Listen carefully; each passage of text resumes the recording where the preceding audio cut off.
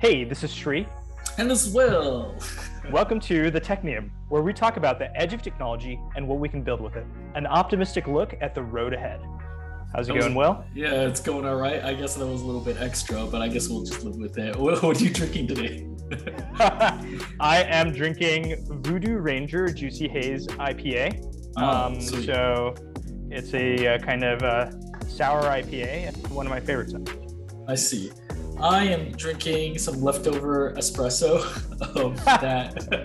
that at the end of the day, it's cold coffee. It's good, I promise. But we have an espresso machine here because my partner has been working on getting much better at espresso. So that's what I got this time.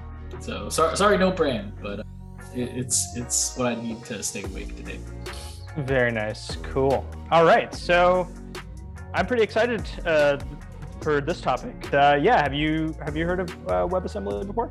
Yeah, I have. Like it's made its rounds on Hacker News and whatnot for the last couple of years, and I think people have been excited about it for a while, but it's taken some time to ramp up and for the ecosystem to round itself out. And I think we're only beginning to see some more people paying attention to it, because I think it's at a point where you can actually leverage it for gain and benefit when you're building apps.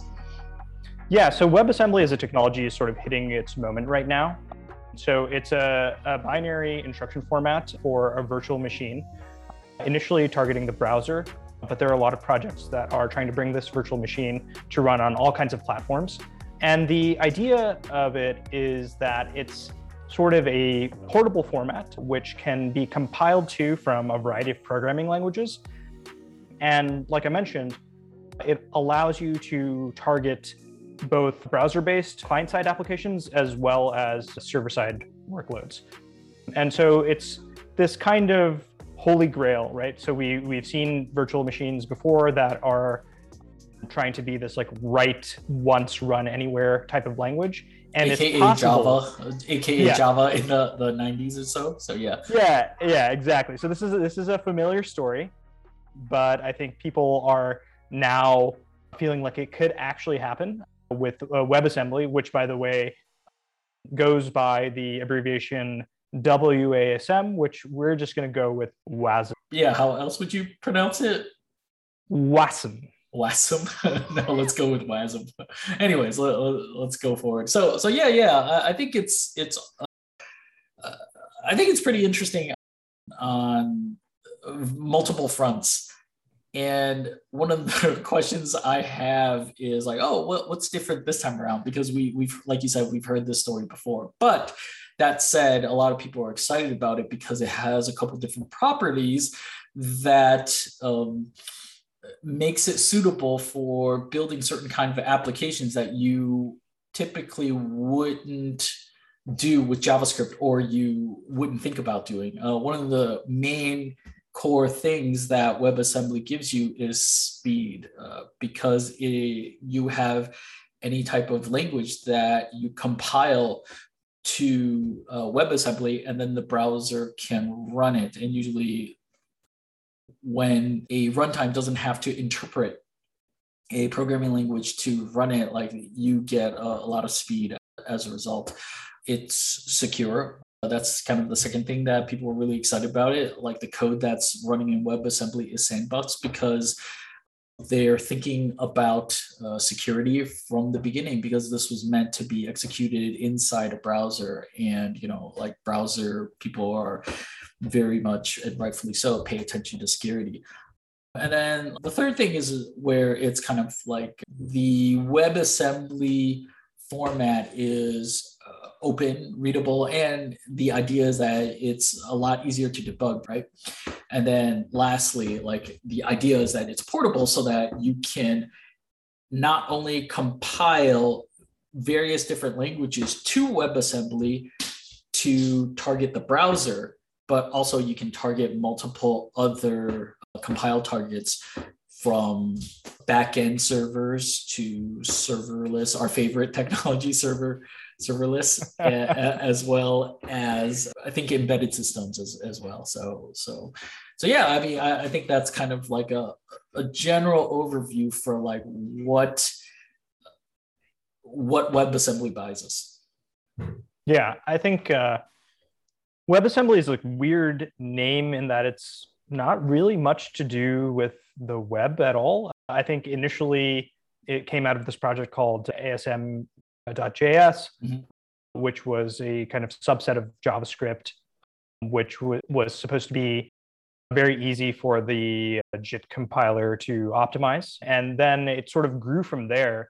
And now at this point, people are talking about running, WASM in, like you mentioned, maybe embedded systems, but definitely a lot in terms of server-side, web servers and things like that. And so, yeah, it's sort of ballooned into this vision, which is that you can write in a variety of languages and run it in all these different contexts. And the amazing thing is that they've actually gotten a lot of adoption in terms of the open source community targeting WASM for a variety of languages. So I think almost every major language that you can think of has some level of WASM support. If you go on GitHub, you'll be able to find some way to compile most major languages down to WASM. Yeah, there's an awesome list of languages that compile to WASM, and I mean, Brainfuck's on the list. And so if Brainfuck's on board, then it's got like widespread appeal among various different programming languages. And I think one of the holy grails of any computer ecosystem is when you have end consumers and end producers. Like in this instance, it's the programming languages with all the different compile targets, whether they're browsers or backends.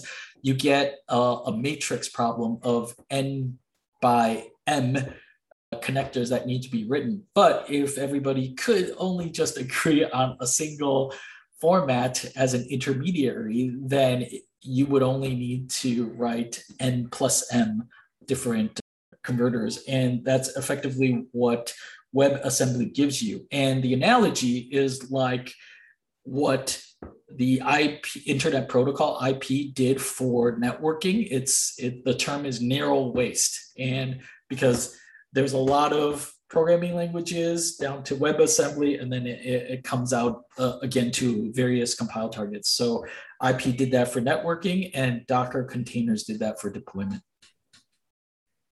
Yeah, it's a good point. A couple of years ago, 5 or 10 years ago, where people started talking a lot about sort of polyglot development, mm-hmm. where in a given company, you sort of use the best language for the job. And so you might have workloads that are, Node.js, you might have workloads that are Ruby, or depending on whatever the context is within one company, you might have multiple languages being used. And so maybe the dream with WASM is that you'll actually be able to compile these down to a single representation and then run them kind of homogeneously.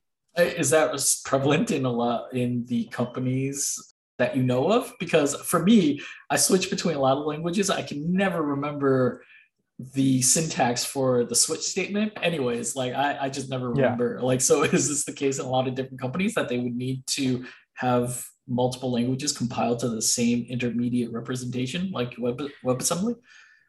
I think it inevitably happens whether you want it or not. So, I mean, the company that I work for, we have C++, Go, and Java. I've worked at companies where it was Python and Java and Go. Oh, I thought it was dictated, like you're not going to be like running Elixir or like Haskell, God forbid. Yeah. So, I mean, I don't think you're going to work around those organizational issues. But actually, one of the reasons why a lot of companies are prescriptive about the languages that can be used is because of the operational cost of maintaining the variety of different languages, and then they each have their own bespoke way of monitoring them, mm-hmm. their own type of package managers, et cetera, et cetera. And Mm-hmm. so, at least operationally, things might be simplified if you do have a single compile target in WASM. Although, there are of course going to be other tooling issues with supporting multiple languages anyway. I see. I can see that. So I think the WASM is also interesting in the sense that Solomon Hykes, the founder of Docker, clicked on Twitter before that if WASM and its standard WASI, which we'll get into later, had been available back when he was inventing Docker, he probably wouldn't have done it because it would have served nearly the same purpose that Docker containers do today. I saw that tweet back when it came out. It was very, very thought-provoking. And I think it does relate back to what we were talking about with the operational overhead. So Docker was the first mainstream use of containers to package up a program and all of the resources that it needs to run and make it so that it's a kind of homogeneous workload that you can ship off to is any kind of a server environment. And you don't need to worry about the specific workload and tailoring the server to that specific workload. And now Docker has sort of faded away and there's a whole ecosystem being built around Kubernetes, which is again solving the same issue, which is how do you have these workloads, how do you package up your compute requirements into these nice little containers and then ship them off to these Kubernetes runtimes that just take these and run them regardless of what's in them. And so it's definitely possible that you could do the same with WASM. I think there are projects that are in progress to build basically a Kubernetes of WASM programs. And there's also an interesting change now because there are a lot more companies these days that are interested in pushing compute to the edge. So you have things like Cloudflare and Fly.io, which are these platforms that take containers or a variety of workloads and run them basically on CDN infrastructure. And so I could definitely see a opportunity for those kinds of platforms to accept WASM programs and run them close to the users and be able to have responsiveness and speed and things like that. Yeah, so I guess that's a good segue into the next segment that we usually talk about, which is what does this let us do that's new? And maybe in some sense, we had this broad overview where we're kind of getting ahead of ourselves. But what does it let us do that's new? And one of the things that you talked about earlier was edge compute. But for those of us that don't know what edge compute is, glossed over it for a bit, but do you want to kind of tell our listeners what edge compute is? Yeah, so it's kind of a new emerging paradigm, at least in terms of actual usage. But the idea is that you run your program close to the users that are actually going to make the requests. So rather than having big central servers running in a few core data centers, like you would if you had AWS EC2 instances or things like that. Edge compute is this idea that you can use basically a distributed infrastructure provider like, let's say, Cloudflare, that has presence all throughout the world, and be able to push your servers kind of throughout their distributed network so that when a user in a particular location makes a request to your service, it's being serviced by a server that is close by them. And so you kind of fan out your computation throughout the globe, and you basically treat this CDN network as a global computer.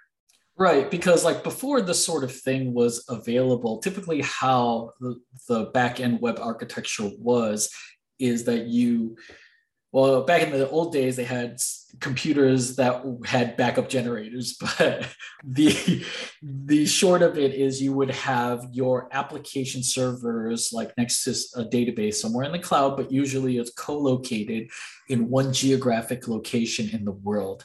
And so that's all fine and well when your users are somewhat within that geographic area, but if they're on the other side of the globe, you can see really large latency as it's hard to beat the speed of light. And so what then people have done is they've leveraged CDNs to serve up static information or cached information in the CDNs, the content delivery networks that are close to the user that's requesting it. So they see that information very quickly, and then any sort of dynamic information would go through the CDNs back to the centralized servers in the geographic area before kind of coming out again. And so what edge computing does is it doesn't get rid of that central server entirely. I think in some cases it does, right? Because if you can deploy your backend programs on the CDN itself, then it never needs to make that round trip, right? Yeah. And I think actually there are a bunch of interesting projects now that are trying to push things like data out into the edge. So there are like distributed databases as well. So I think there's still some need in the current state of things where you need to ping a central database or that's running in some data center. But I think that might actually be smoothed over as well. Yeah, well, that's a different topic for another day, because distributed databases sound like a nightmare to me operationally. And so going back to kind of WASM, like what's different about WASM spitballing itself into this particular application for edge computing? Like, could you do this before WASM, or does WASM enable this to happen?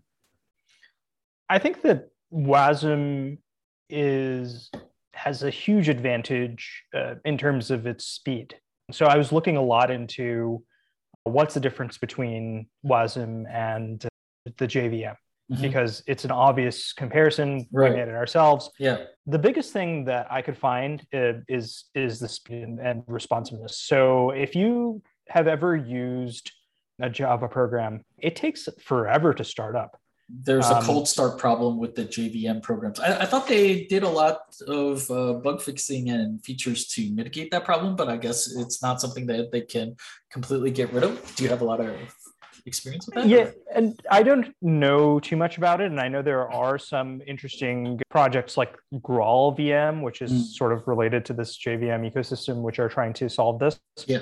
But if you think about WebAssembly specifically, it is meant for the use case that you hit a URL and you download a WASM program and it runs. And the expectation with the web is that it should run pretty fast. And so they've done a lot of optimizations, like doing streaming compilation and a bunch of other compiler-y things, which I don't really know too much about. But the sort of upshot of it is that you can basically take a WASM program and have it running, within milliseconds, versus having this cold start problem that you do with a lot of other virtual machines. So Java is the one that comes to mind, but even things like .NET and people were even saying Flash, if you remember, was a kind of virtual machine. Yeah. And it also took it a long time to load.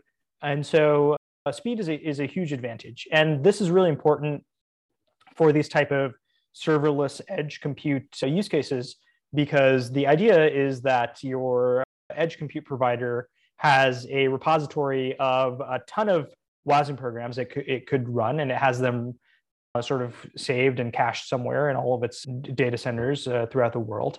And it doesn't know when somebody's going to request that your WASM program is going to run. So it's very important that when somebody does request that your WASM program or function or whatever runs, that it's able to spin it up very quickly and service the request and potentially spin it down very quickly as well. And I think that's something that WASM gets you that you wouldn't be able to do with a JVM program.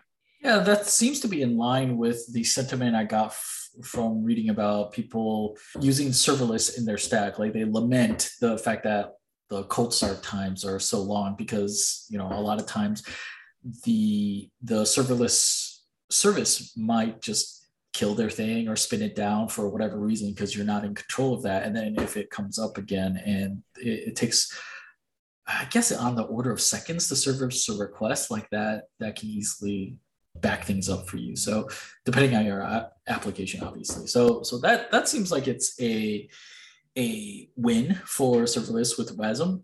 Do you happen to know why WASM doesn't have this cold start problem?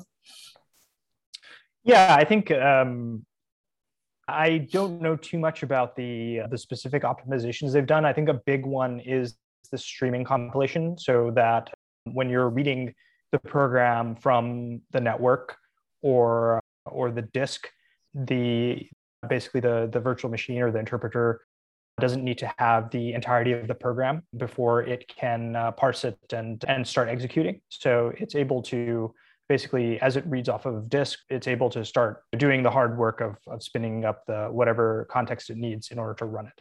Wow, they thought of everything. That's pretty impressive, actually, because I guess as an aside to IDE tools, a lot of times there's this latency when you're updating stuff because the underlying compilation tools themselves requires like an entire pass or something before. And so if it's streaming, yeah, well, I wonder if it would be a boon for like WASM tools and whatnot. But this is just me waxing because I don't know for sure either. Yeah. But anyways, back to kind of applications of WASM. Like, what does it let us do that's new? So we heard about edge computing, and that makes sense that it can help alleviate that cold start problem. Like, do you know of like other things that people are using WASM for today? Well, I think we've gone deep into this edge computing, which I think is super cool. But the original promise of WASM was that you can run a bunch of stuff in the browser. Like this was the original premise, and then it sort of exploded from there. Yeah. And so I'm actually really excited about some of the things that you're able to do using the browser as a compile target / runtime. A project that I've seen is one called Pyodide. It's trying to bring the entire Python data science ecosystem into the browser. So things like NumPy and Pandas, as well as all the plotting tools and things like that. And so I've seen some very cool demos where they're able to take things that you see and typically associate with Jupyter notebooks and actually have them running entirely in the browser without having a Jupyter runtime that you're issuing commands to. Yeah, I think that may be able to help with building kind of collaboration tools around it, because I know when I was looking in the space, a lot of data scientist teams were lamenting about how it's hard to share notebooks between them because Git is not very good at having differences. It's hard to collaborate over it. And so a number of companies sprung up to kind of help with this deficiency. So I can see how having Pyodide would help with that. The other type of things that I've seen in the browser are things that you typically associate with desktop apps. And so the two I was going to mention was FFmpeg, which typically is a library where you can process video in a myriad of ways, from converting them to scaling them up, scaling down, and filters, so on and so forth. And so somebody decided to use the source for FFmpeg and compile it to WebAssembly and then deploy it on the browser so that you can build video editing apps in the browser. So before, you wouldn't think about building a video editing app in the browser just because JavaScript is just too slow for something like that, right?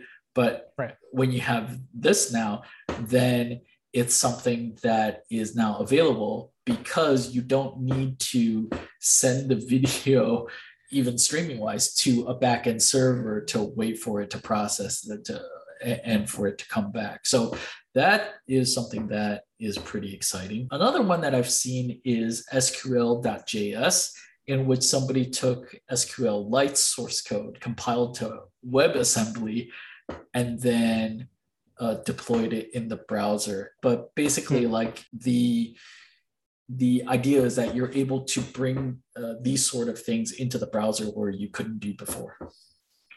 Interesting. Yeah. So FFmpeg and SQLite are typically things that you link in to programs that run on the desktop.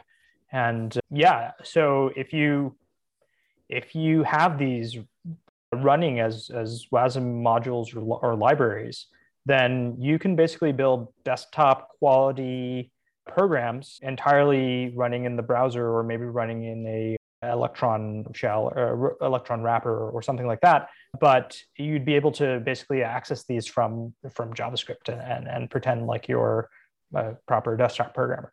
Yeah.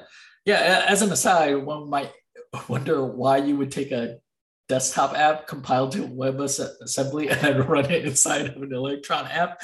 But I think the point is just that there's, I guess in this case, you would just kind of compile directly to that compile target if your tool chain allows for it, I guess. Well, so actually, I will interject and say that in the editing of this podcast, we use a tool called Descript. We've mentioned this before in the Local for Software episode. Yeah. It's basically, I don't know its specific tech stack. It seems kind of like an Electron app. Yeah, it feels like one, right?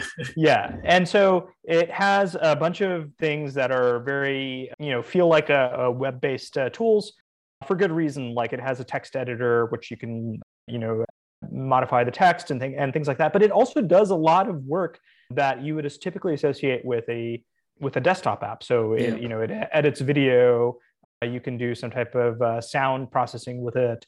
And I don't know where it does all this work. I imagine it's actually doing a lot of this work in the cloud, I guess. I'm not sure. But yeah, there is definitely a use case for having this like mix of, using web-based UI components where it's appropriate, because actually for rich text editing, the web has some of the best tooling available. And then using things like FFmpeg when you need to for kind of heavy-duty processing.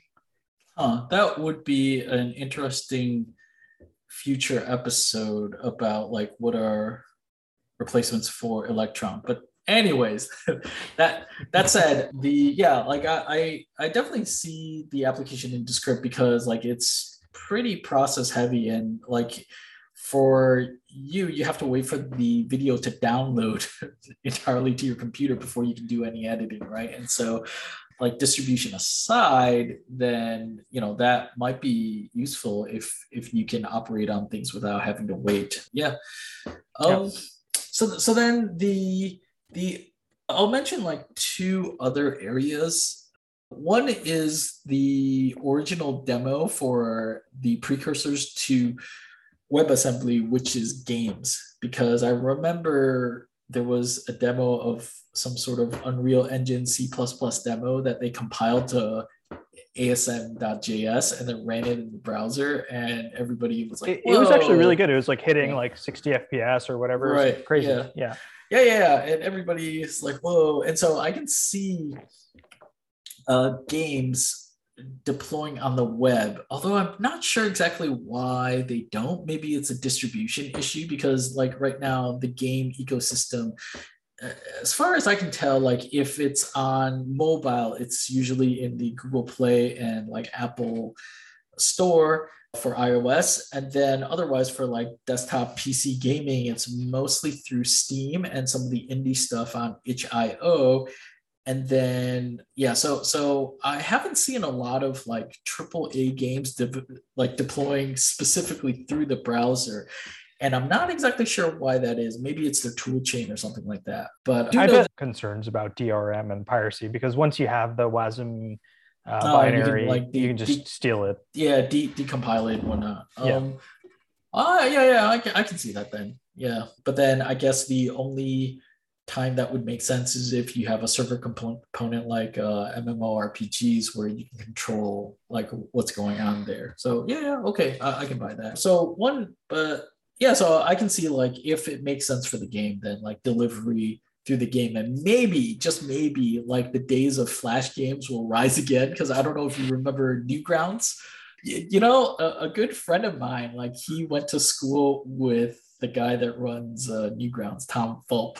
And it was interesting because I also was into Newgrounds for a while, and I saw my future friend in some of the Flash games that like I was shooting him up and stuff like that before I realized that like I've met him and stuff. So, anyways, that's an aside that may or may not stay, right? So, no, I mean, I think I remember there was a time when the web was really, really interesting, and it was all thanks to Flash Player. Mhm. And then I think Newgrounds had a very, very nice ecosystem of Flash games, yeah. and there was a lot of creativity going around. And actually, I think RuneScape. Did you ever play RuneScape? No, I haven't. Okay, so RuneScape, I don't remember whether it ran in Flash or JVM, like the Java plugin for the web. RuneScape was a very, very massively popular MMO RPG, the kind of the first of its kind to run in the browser. And yeah, there was a time when the web was or at least games in the browser were very, very powerful. And of course, the JVM kind of got deprecated for most browsers. Flash got deprecated for most browsers, Yeah. and now web gaming is in a very sorry state. Yeah. I would say, Yeah, and maybe Wasm will bring that back. Yeah, because what's lost with Flash gaming being down is that developers used to have a channel to experiment with their crazy ideas or indie ideas, and they could just kind of build out a level or two, or maybe they're just amateurs, like just putting out their first or second game. And a lot of times, if it happens to blow up, then they're like, okay, let's make a full-fledged game based on this concept, and we can port it to like other platforms. And it's kind of like a proving ground or like a minor league for games that doesn't quite exist anymore. Like a lot of times the launch, like the playbook for launch is a lot different nowadays, where you try to get greenlit on Steam and raise a Kickstarter campaign and so on and so forth. So yeah, if WASM was more available for gaming, it would bring that back. I did know I was working with the Godot game engine, which is an open source game engine that is kind of the underdog to Unity and Unreal, and they've been gathering a lot of steam. And they do have an HTML5 compile target, which compiles your game to WebAssembly. So the tool is available. It's just we'll see if a lot of people make use of it. Yeah, if I remember correctly, actually, you can run their editor in the browser itself, thanks to right, that exactly. whole thing. So they write their tools in Godot itself. Yeah, Godot's written in Godot, and then they compile it to WASM and deploy it over HTML. That is correct. Yeah, so that's kind of cool. And yeah, I think it goes back to this idea that there are a lot of powerful tools that people are running in the browser increasingly these days. So things like Figma for prototyping and design, things like Canva, which is basically a Photoshop / Adobe Illustrator thing in the browser. We mentioned Descript a bunch. And so, yeah, it would be a very, very interesting future if we start getting these kind of power user tools being able to run in the browser. And that's great because that means that they will be accessible in a variety of platforms. So, they'll be available to Linux users, they'll be available to potentially iPad users without the developers having to do a bunch of extra work.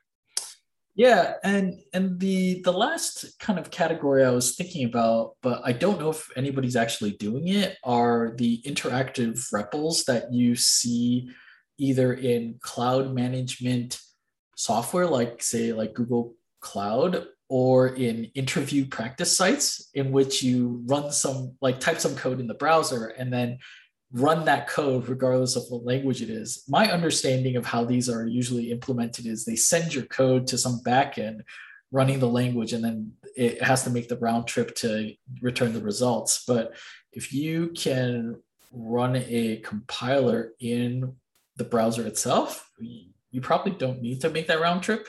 Do you know if any practice sites are doing that?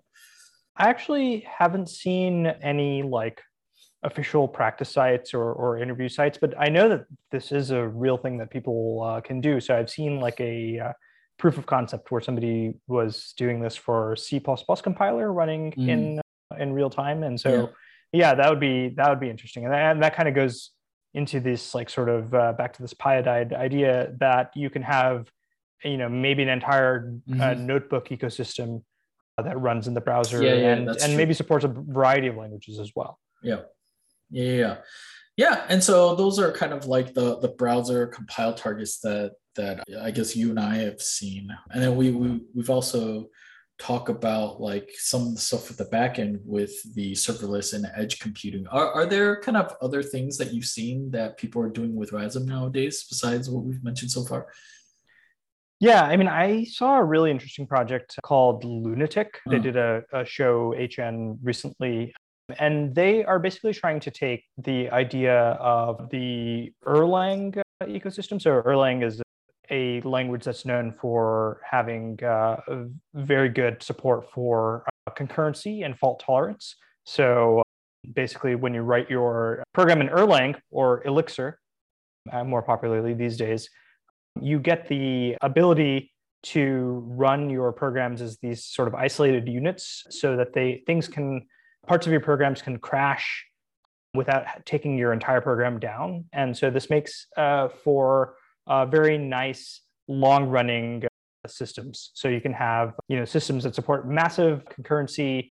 You can have bugs. Parts of your program can crash and come back up again without bringing your entire service offline. And Lunatic is basically a runtime that brings those types of concepts, but allows you to write in any language using WebAssembly.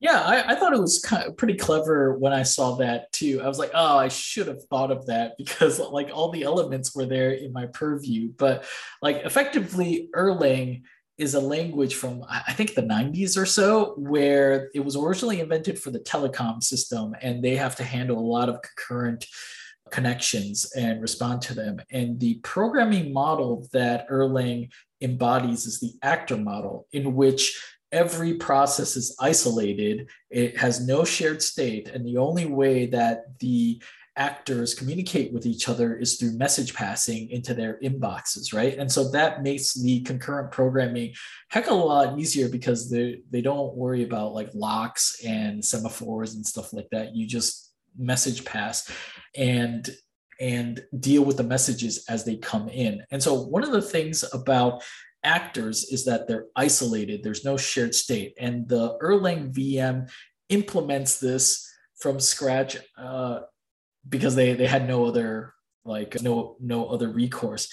And so what's clever about Lunatic is that they saw WebAssembly and say, oh, WebAssembly has this kind of sandboxed property in which we can use this to mimic the isolation of the actor model. And so people complain about Erlang syntax and whatnot. So we will just bring this to the mainstream, and you can tell people you can bring your own languages. There's probably some constraints, but at the very least, you'll know what the syntax for the switch statement is, but you can still reap the rewards and benefits of a system that had only been available to programmers of Erlang and Elixir before. And so you can bring that kind of those properties to the systems that you architect now.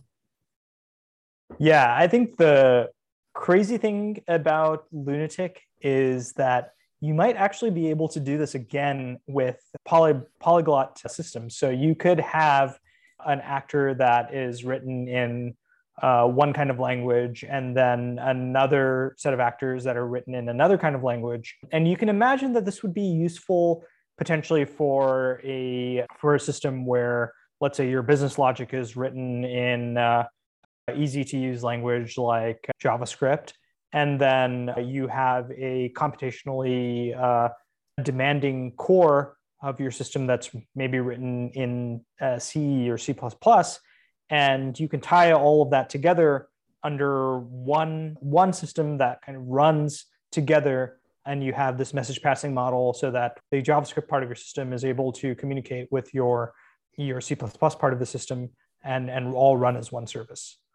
Yeah, I think the interoperability of programs seems promising, and it might be the thing that ties everything together, because you could compile even individual functions into WebAssembly and then be able to orchestrate it within the same executable, if I'm not mistaken, because I was thinking about Dino, which is a successor to Node. I also just realized that he just transposed NO and DE from Node to get Dino. But the same creator of Node created a subsequent JavaScript runtime called Dino. And one of its promises is that it produces a single executable for you to run is one. But the other thing is you can use WebAssembly in Dino.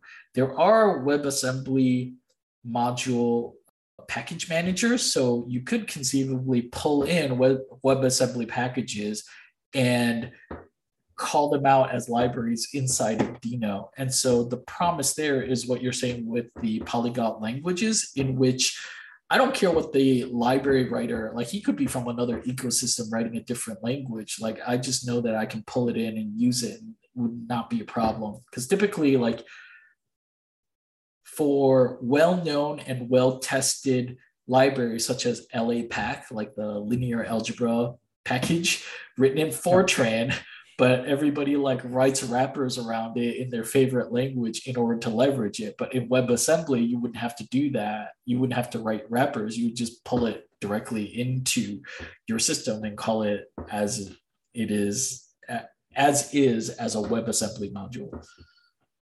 Yeah, that's a really, really different way of programming than what we think about now, because everybody is in their own silos right now. So you have your package manager for your language, which supports a particular set of libraries. And then if you like something from another language, you can't really bring it in unless you use things like inter-process communication. So you run it in a different process and you communicate through basically text, or you port it over. And with like the foreign function interfaces, the FFIs, and inevitably there's some sort of like mismatch because like some languages have types, others don't support these like data types and so on and so forth. But like if each language has already done the conversion into WebAssembly types, then like nobody has to worry about any of that. Yeah.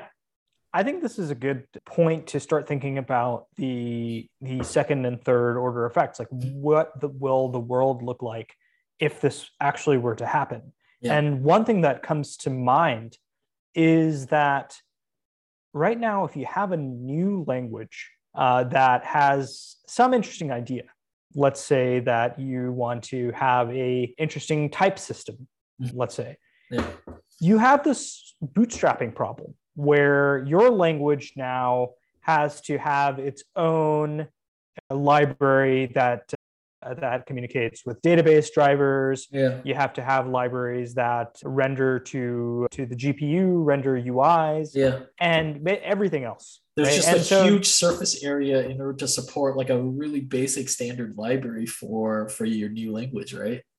Yeah, exactly. And so there are a lot of interesting programming language concepts that we don't really explore because we're like, well, I want batteries included. And if I want batteries included, that means that I have to use our favorite friends, Python, JavaScript, Java, et cetera, et cetera.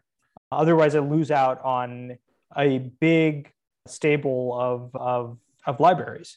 And so now, if we can imagine a world where you can import any library that you want through WebAssembly, because everything is ultimately compiled down to WebAssembly, then maybe you'll be able to do things like have very, very hyper niche domain specific languages that are suited for your particular problem space. But at the same time, you're able to make use of the wide world of libraries when you need them.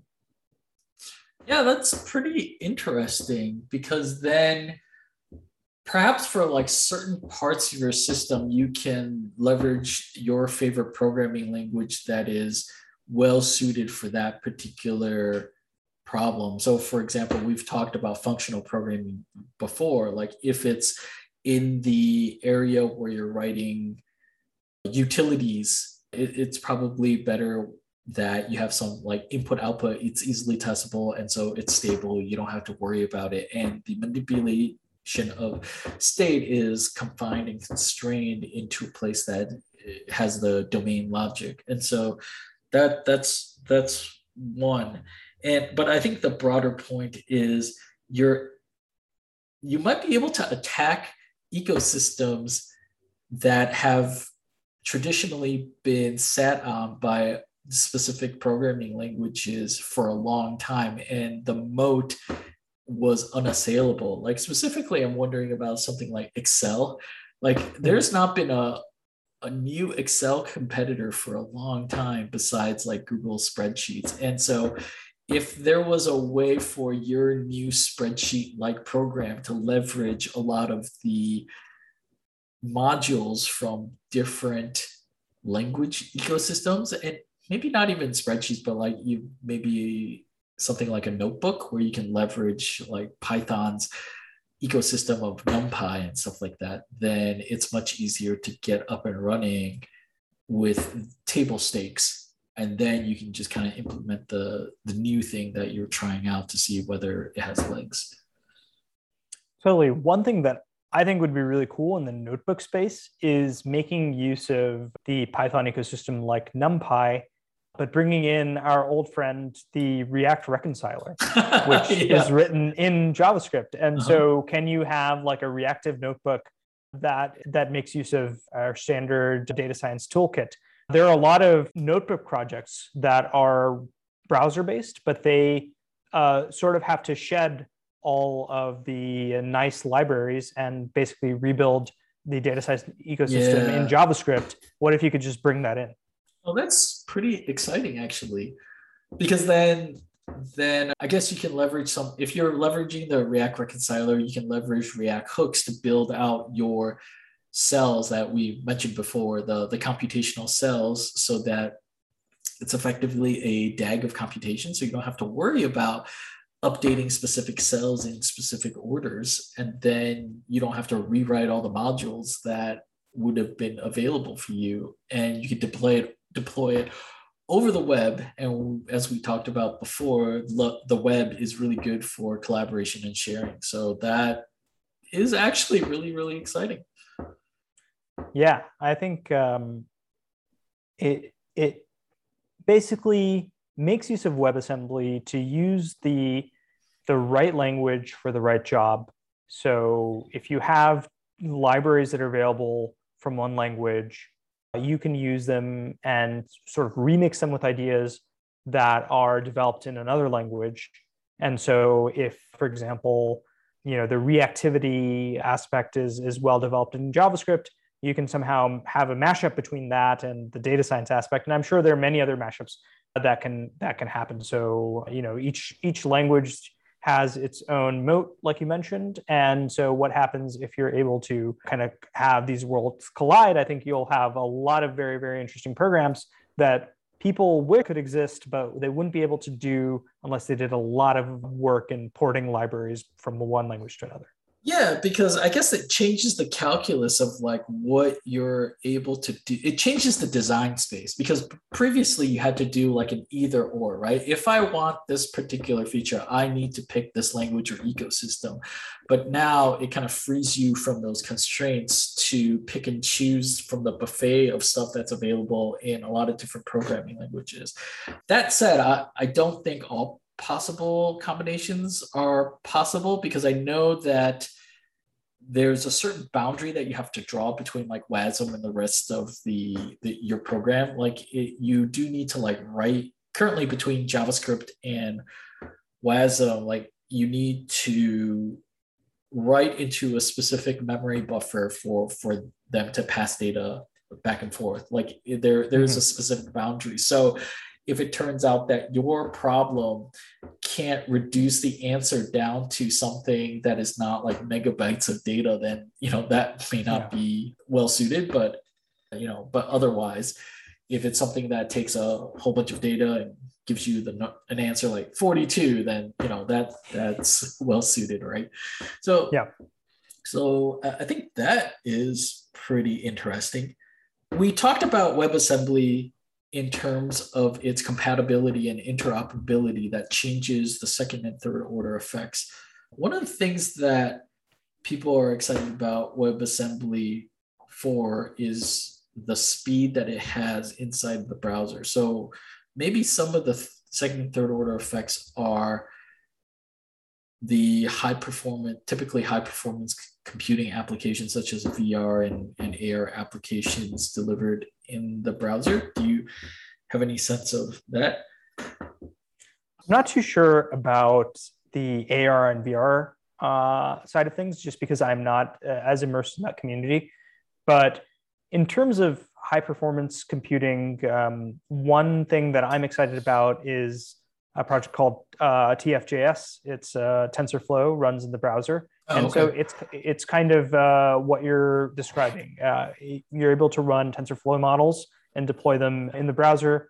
And TensorFlow being a machine learning, like deep learning library that you typically run on your own local computer to train neural networks, right? Yeah, exactly. And our computers, the average laptop, desktop, or even mobile device these days is able to do things that are pretty amazing. So you can do speech detection, you can do face recognition, you can do a variety of things these days on a variety of devices. You don't necessarily need to ship that to some central server and run the machine learning model and then ship the answer back to the client. You can just do that client side. And so, something like TFJS enables you to push a lot of the machine learning tasks that you might otherwise have to run centralized inference in infrastructure for, and just have them run where they're needed on the clients. That's also pretty interesting, because I guess like one of the things I've seen for deep learning is where people wanted to push the neural networks to the edge. So for example, mobile phones, so that they don't have to make the round trip, right? Because for something like Alexa right now, I think if your internet is not working, it just doesn't work. It's effectively broken because it can't access the speech to text algorithm on the server. And so it would be nice if those things were available, especially for applications where I guess it's something like GPS navigation, if you can like talk to it and it always needs to be connected. And like we mentioned in the very first episode about local first, like for areas that are more rural or less developed, networked, and our favorite environment, space, right? So, so like the Star Trek vision of talking to computer, tell me where Captain Riker is, would not work if it had to phone home to Earth for some speech to text recognition. Yeah, that's very true. So I think that there is some interesting interaction between WebAssembly and local first software. Actually, I wonder if there are some interesting avenues there to explore, where you basically have WebAssembly clients that are, interacting with each other through CRDTs and syncing their data and things like that. Yeah, that'd be super cool. Right. And so we got to be careful before we heap in all sorts of new hype technology, so that we get an acronym soup of all the hipster technologies in there. But I hear what you're saying. No, we've discussed CRDTs in this universe. We've done a whole episode mentioning them, at least. No, I'm just saying, I'm laughing at us in that once we do enough episodes, we'll think of an application that is a convergence of every other episode that we've ever done. Self-referential, right? Yeah. Oh, well, okay. How about this? We're gonna need a WebAssembly, because one day a DAO is going to amass enough capital to send people into space, and they're going to need local first software, which runs on the local client using WebAssembly. That is also running the React reconciler. Yeah, exactly. Yeah. So I think that, in all seriousness, though, I think there is a lot of advantage again, not to rag on our favorite editing tool, podcast editing tool, Descript, but it basically runs speech to text in order to transcribe the podcast that we record every week. Yeah. And then allows us to edit the text and conversely edit the video. And I think a lot of that just happens entirely on their servers. And it would be very, very cool if that happened on our clients so that you could do a lot of this while you're offline, when you're on a plane, or in whatever variety of environments. That would be a much preferable way of interacting with this type of software. Have you tried out any of the WASM tools or played around with it at all? Because when I played around with it, maybe about a year and a half ago, I found that there were still some edges that were still a little bit rough, especially the stuff around WASI, WASI. And it sounded like you had a little bit more experience with that, and you had mentioned it earlier.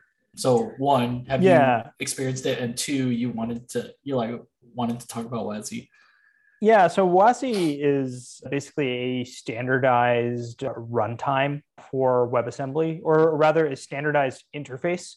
So if you have ever taken a operating systems class, or something about operating systems, you know that in order to interact from your program to something like the file system, there is a standardized set of calls.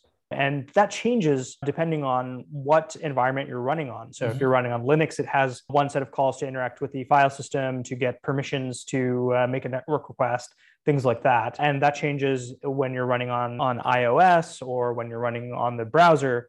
And WASI is that typically what people have been calling like the POSIX, like POSIX, the interface like in Linux and stuff? That's what you're talking about? Yeah, exactly. Yeah, and then for Windows, it's like something completely different, right? Yeah, Win32 or something like that. And I'm sure it's different for embedded devices and ARM devices and things. But so WASI is a interface that basically tries to standardize how your WebAssembly programs run, regardless of the system that's running them. So it enables this sort of narrow waist in that you can write your program, assuming that you have access to a system interface that supports all the functions that WASI supports. You want to write to a file, you want to open a file, you want to open a network connection, etc. And it basically translates that to whatever system that it's actually running on. And so it's a very interesting effort. It allows this portability that we're talking about. Without it, you would have to be very much aware of where your program is running.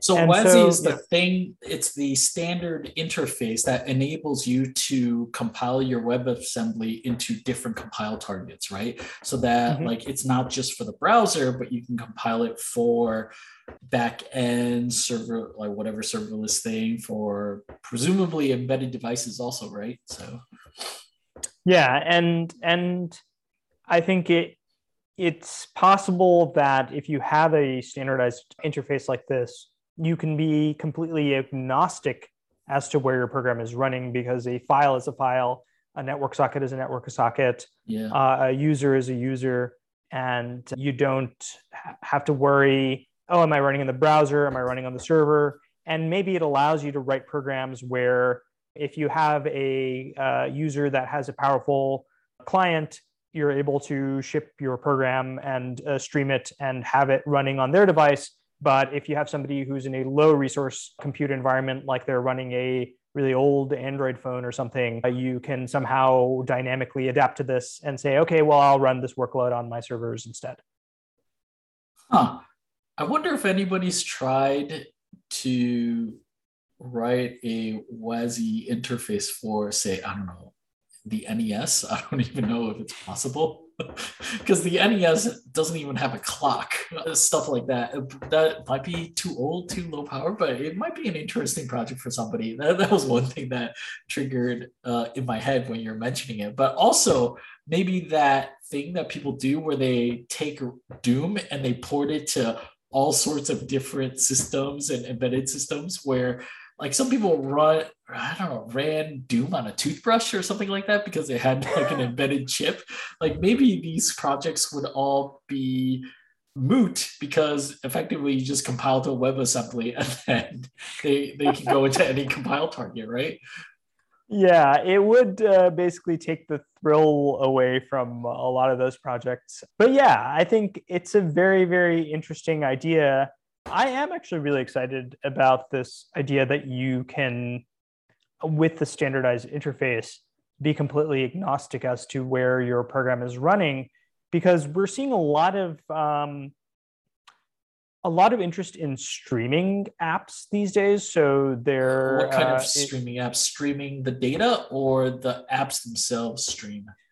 yeah, streaming the interface to the app. So things like in the gaming space, things like Stadia and Amazon Luna and things. Is the game for Stadia and Amazon Luna, is it running on the server side and what they're streaming is a screenshot video of the thing running server side, or is it something where they're streaming the application? It's basically something more like screenshots than anything else.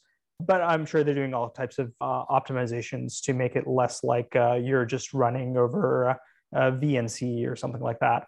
But as well as, actually, is it called the Incredible browser? Mighty browser. Yeah, Mighty browser. Yeah, the Mighty browser. That thing stirred up a lot of emotions across the developer world. You want to explain real quick what the Mighty browser is?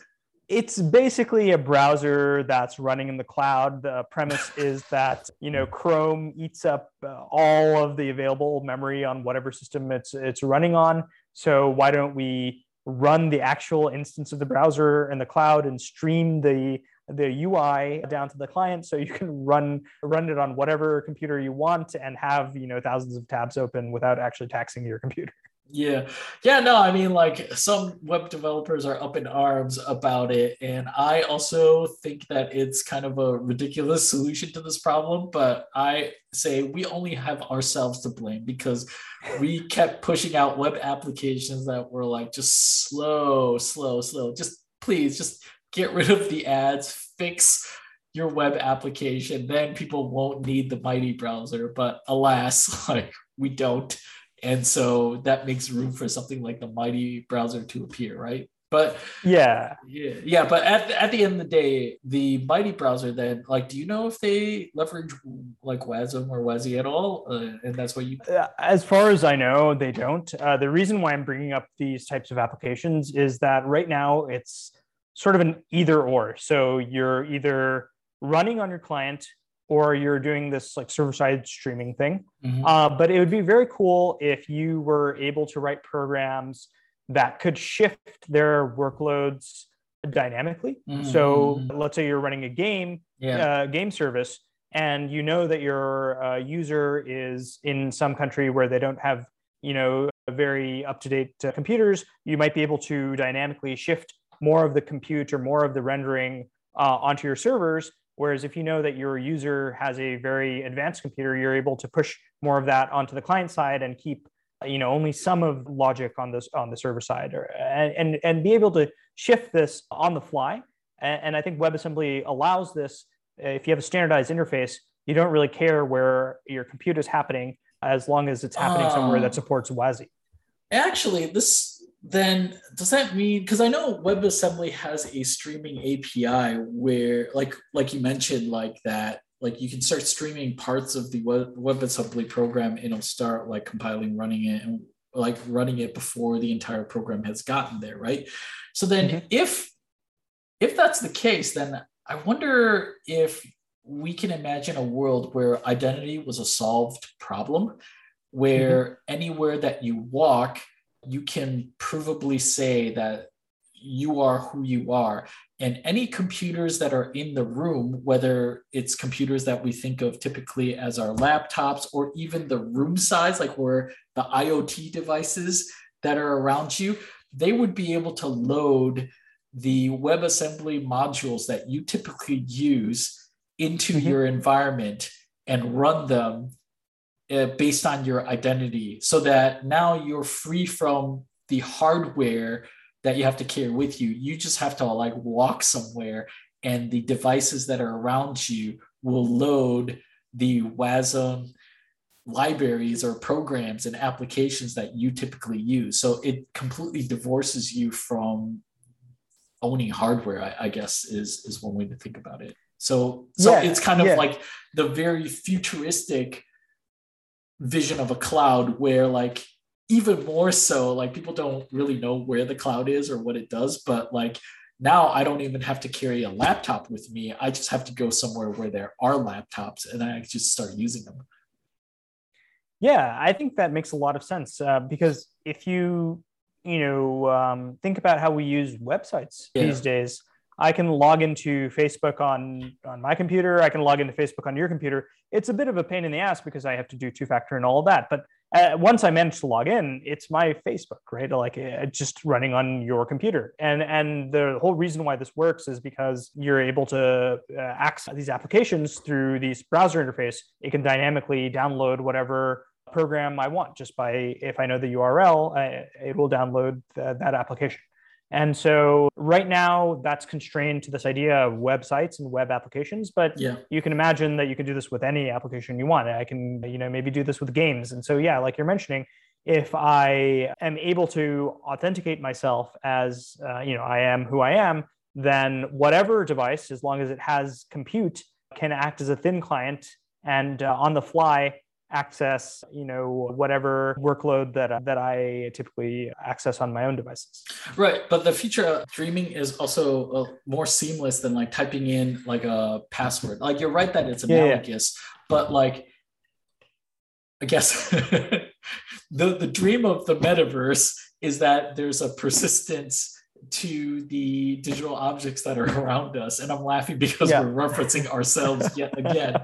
But like we're starting to see instances of this with crypto and Web3, where you don't have a login anymore. You just have a wallet. And as long as you have the private key and like the passphrase for your wallet, like it doesn't, you're basically hardware agnostic. And so we're starting to see like beginnings of this sort of thing. And so I can imagine like identity being baked into you so that you don't even have to log in. You just walk into somewhere, and as you touch a piece of hardware, it'll load the stuff that's relevant to you.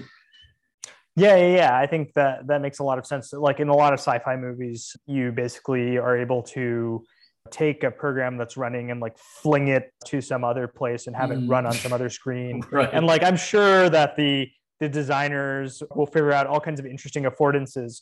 But at the end of the day, as long as any system is able to, take your credential and dynamically load whatever programs it needs, you're going to be able to create this seamless computing environment where you can walk up to somewhere and it will resume the computation that it was running on your laptop, in a new place that's, where right in front of you.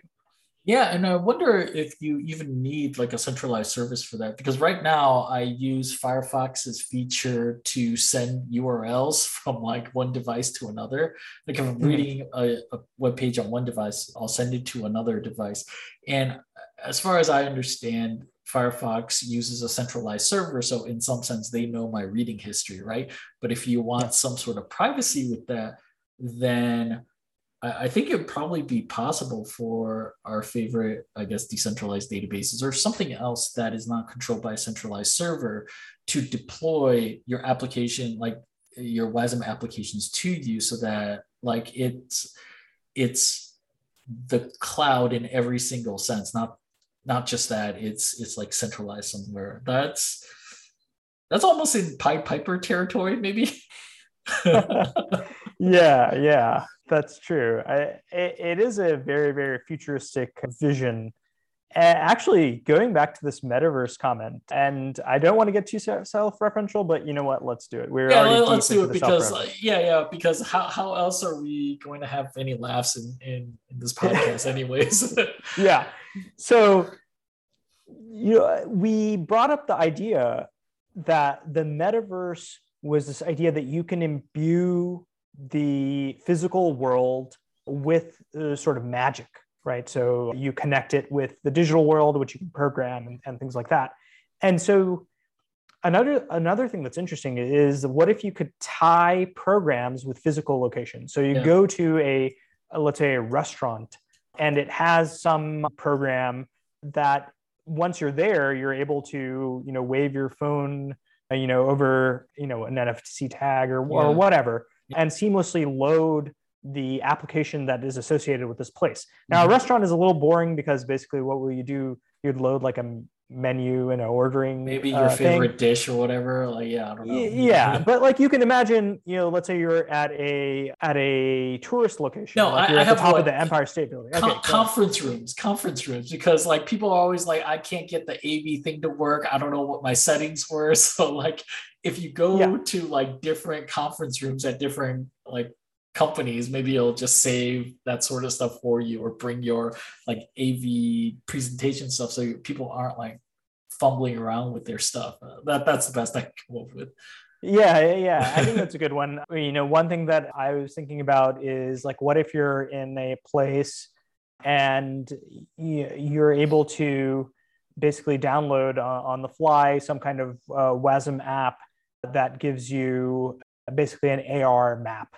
And so, you're able to kind of walk around the building or whatever, and it'll overlay some, interesting information that you need in order to get around or do some whatever task in that place, or like a mall or something. You go to a physical place and then shop. That is interesting, because there are some things like events, like you join a conference and they want you to download an app, and I sometimes just cannot be bothered. And the apps are never really high quality either.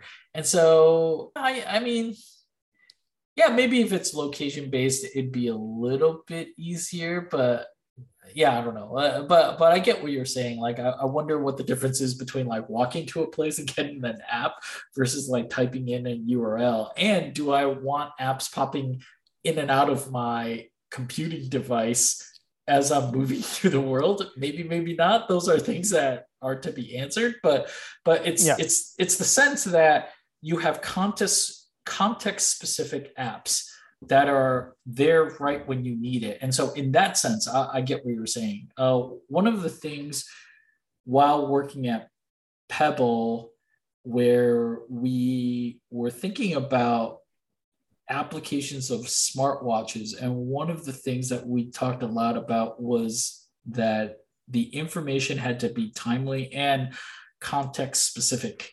And there's a lot of things that would have to feed into making that actually work. But one of the things is that the app already had to be loaded on your watch or phone in order for that to work. And so if the delivery mechanism is such that it's secure and in the environment around you, like location based, then that may make a lot of sense. Yeah, there are actually efforts that are doing this in a centralized way. So iOS has something called app clips. So if you walk into a Dunkin' Donuts or something, which is a chain that's all around me, if you walk in there, actually iOS will suggest, hey, you're in a Dunkin' Donuts. Do you want to open the app clip, which is a kind of lightweight iOS app that lets you do something like place a mobile order without having to go up to a cashier. It's permissioned so that it doesn't have all the full access to your operating system like a normal App Store app would. So it's something that kind of comes in and out as you need. Obviously, this is platform specific. And if we really want to hold on to this idea of the open web and things like that, you could maybe implement this instead using WASM programs that are tied to locations and things like that. Well, but on the flip side, like we're more opposite of dystopian on this thing, but I can see that if people really don't like ads, they're gonna hate some of this stuff if people like abuse it, right? And I was thinking, like, if WebAssembly is runnable everywhere, then I wonder if it's a boon to worms. And so maybe not, because like WebAssembly is already sandbox, so maybe that really limits the damage that they can do. But I don't know. Like, I wonder if there's something to WebAssembly worms that can be run anywhere. Maybe they just wreak havoc by an empty while loop. Yeah, I don't know if there are protections against that sort of stuff, like timeout or Empty like while resource loops stuff. are so 1990s, man. You mean that people are going to be running crypto mining programs when Oh, you go to a right, restaurant or exactly, something? exactly, exactly. What was I thinking? Really, like, get with the times. Yeah. So yeah, I do wonder then. Yeah, like if there's something to that, but I think the promise of more seamless computing where it goes into the background, maybe just maybe like WebAssembly can kind of help with that, and not only just a thing to help developers with operational deployments and like compilation targets, but a way for computation to be available to anyone anywhere as long as they're somewhere within reach of a network with a device. Yeah, so this feature sounds cool. What do you think it would take to get there? How far along the spectrum do you think we are? I think it's still early. I mean, definitely like tools in the ecosystem are still early, and a lot of the programmers are insular within their own programming ecosystems. I think, if anywhere, that they would start to reach out is in specific domains. So, like we mentioned, like FFmpeg, where if you're building an app in various languages, you need to leverage that. Then that's where they would start reaching out and leveraging WASM. And I see a lot of the near-term applications that typically have been associated with desktop apps like video and photo editing, like being the first sort of things that branch out on the consumer side. On the back end, I'm not so sure about edge computing. I haven't seen a lot of like large apps that leverage it completely, but that's not to say it won't happen, but I guess we'll see. But yeah, I want to say that that's initially what'll be there. I don't think WASM's going to go away. The only thing I think is probably like infighting for people that are doing this in the standards body. But Yeah. short of that, it seems like the train is headed there, and people would have to keep it in mind for specific technologies that can leverage it well. That's what I think was the initial step. I agree. I think one other side of the equation is the platform support. So it's well supported, like we're mentioning, in open platforms like Yeah. the web and then server side. But if we want this vision to happen, that there's this sort of ubiquitous computing where it's supported on mobile devices or on some smart screens and things Yeah. like that, Yeah. then platforms like Android or iOS or whatever mobile operating system in the future will have to support this. Right now, these are very closed ecosystems. We're seeing some erosion of that in that there's a lot of court cases as well as antitrust cases being made that could in the future, maybe in the next 5 to 10 years, open up these platforms so that you can run arbitrary workloads rather than these approved workloads. And so I think that's the next step if we really, really want to get to the future that we're talking about, Yeah. where you're able to have WASM programs running on your phone. Yeah. And yeah, now that you mention it, I wonder if there's going to be like some way companies block the running of various, or they only allow specific WASM runtimes, or I don't know, some sort of like heterogeneity of the thing because it benefits their business model. But yeah, I guess we'll see. I think as long as people hold steadfast to the idea of interoperability, then I think we have a bright future with WASM. But I guess like all things, we'll see. Yeah. Though I guess it's an aside, and maybe we should leave this for another episode or somewhere else. Like, I wonder what happened to the JVM on the browser, because it's definitely declined in popularity. But maybe that would serve as a warning to WebAssembly, but we'll see. Yeah, there's plenty of runtimes and platforms that have blown up and then fall into the wayside, and WebAssembly is not beyond having the same fate. Yeah, I can't exactly see what sort of market forces would push that. Yeah, lots of lessons to be learned, lots of ideas in the graveyard in this path towards write once, run anywhere. Mm-hmm. I think that I'm optimistic about this technology because for the first time, I've seen a variety of languages supporting this standard language. Yeah. So, everything from C++ and C, all the way to Python, all the way to very, very obscure languages, brainfuck, like you mentioned. So I think there's a lot of enthusiasm among the open source community, mm-hmm. and this is being well integrated in the open source world rather than having one company dominate it like Sun or Oracle with the JVM.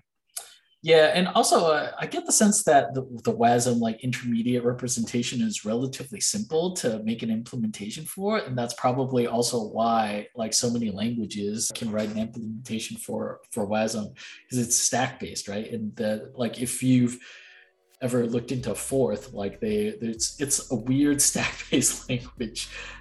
Stack based is weird if you've never seen it, I guess, but typically the reason why people use Forth is for environments that are constrained, so you can actually have a programming language and runtime in a very constrained environment. And so I think WebAssembly kind of is the same in that sense. And so that's I think how you get the proliferation of different languages that can compile into WASM, which kind of helps along this sort of vision. Mm-hmm. Yeah. So, we've covered the ground of all the different ways that WebAssembly can make the world better, some of which are realistic, some of which are contingent upon other things happening, like the metaverse. But overall, I'm feeling pretty optimistic about this. How about you? To the moon, to the stars, right? Why stop at the moon? To the stars, yes. We are going to have WebAssembly programs that are going to power our interplanetary computers that are running on our spaceships. Exactly, because nobody in Star Trek ever had an episode where I can't run my because this is an older version of the Enterprise. I just can't run 3.0. You haven't upgraded your OS, right? So yes. I think it's in the future for us. Cool. All right. Well, I guess that's it for now. I'm Sri.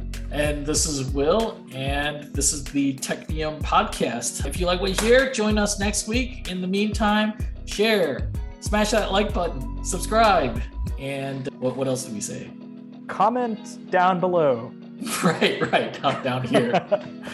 Exactly. All right. We have our initial pitch, but our outro needs work. So come back next time. See if we can come up with anything better. All right. Take care. See you guys later. Bye. Bye-bye.